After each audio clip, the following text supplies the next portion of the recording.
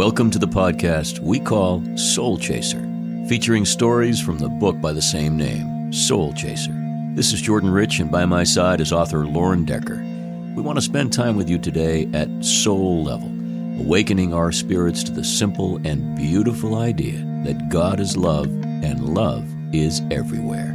I saw this once before, a picture in my mind, colors in the air, sunlight on a field, lovers in a dance, love is everywhere. Love is everywhere. And now, today's installment of Soul Chaser.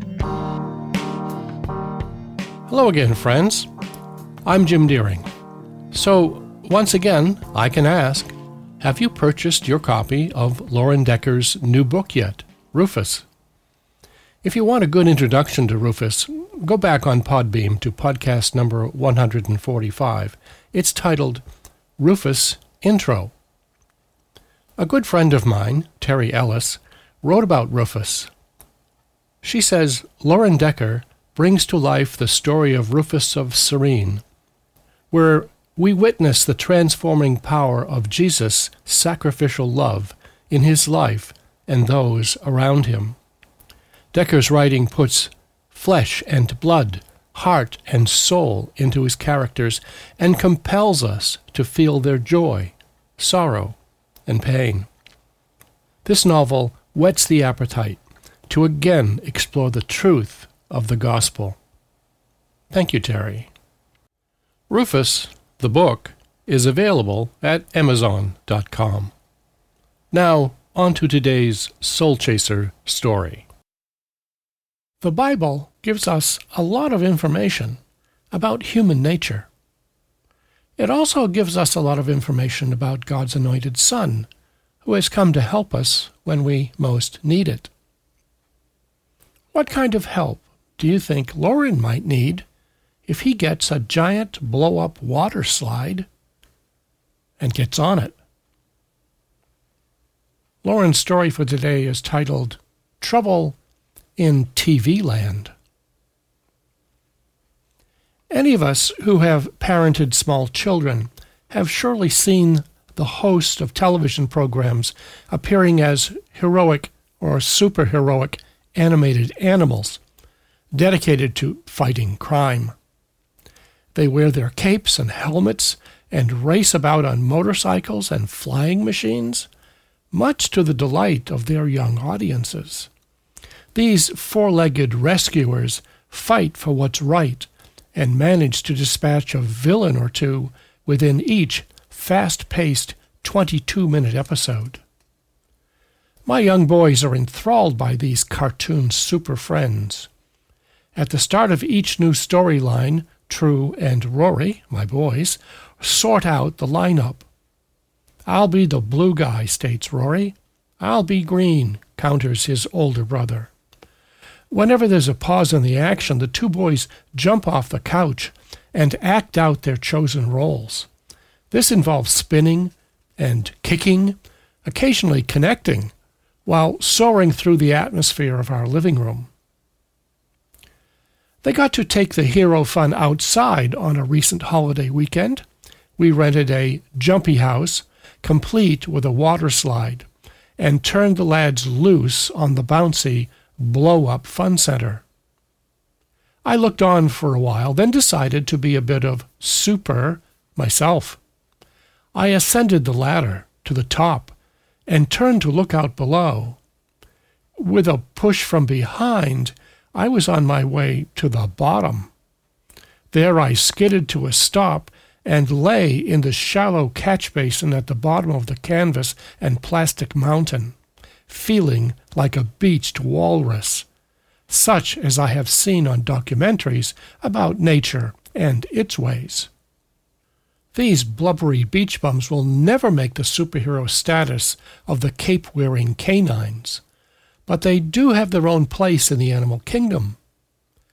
I lumbered to the edge of the pool and attempted to pull myself out from the grip of gravitational force. It was soon obvious that I was going to need a hand, and maybe a derrick, to haul me out.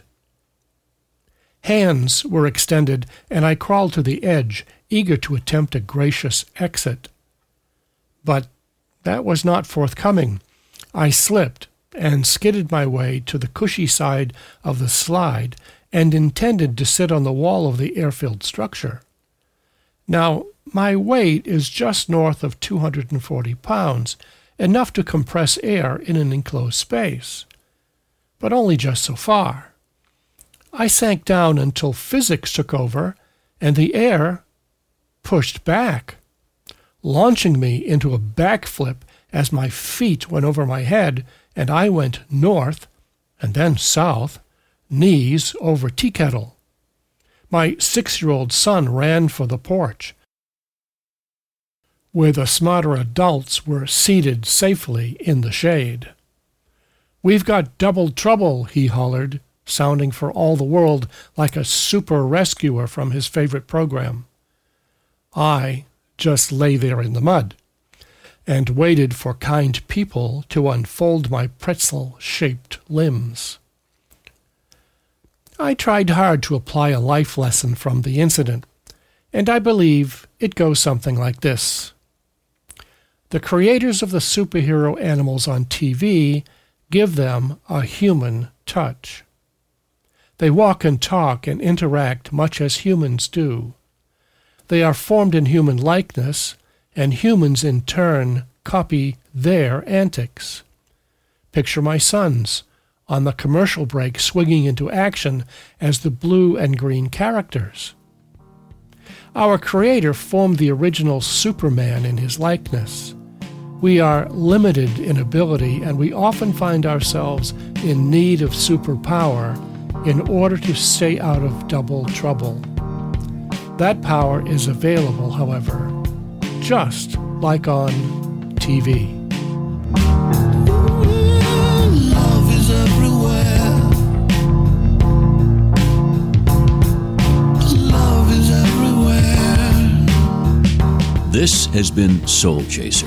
We hope this program has caused you to consider the vastness of God's love for you.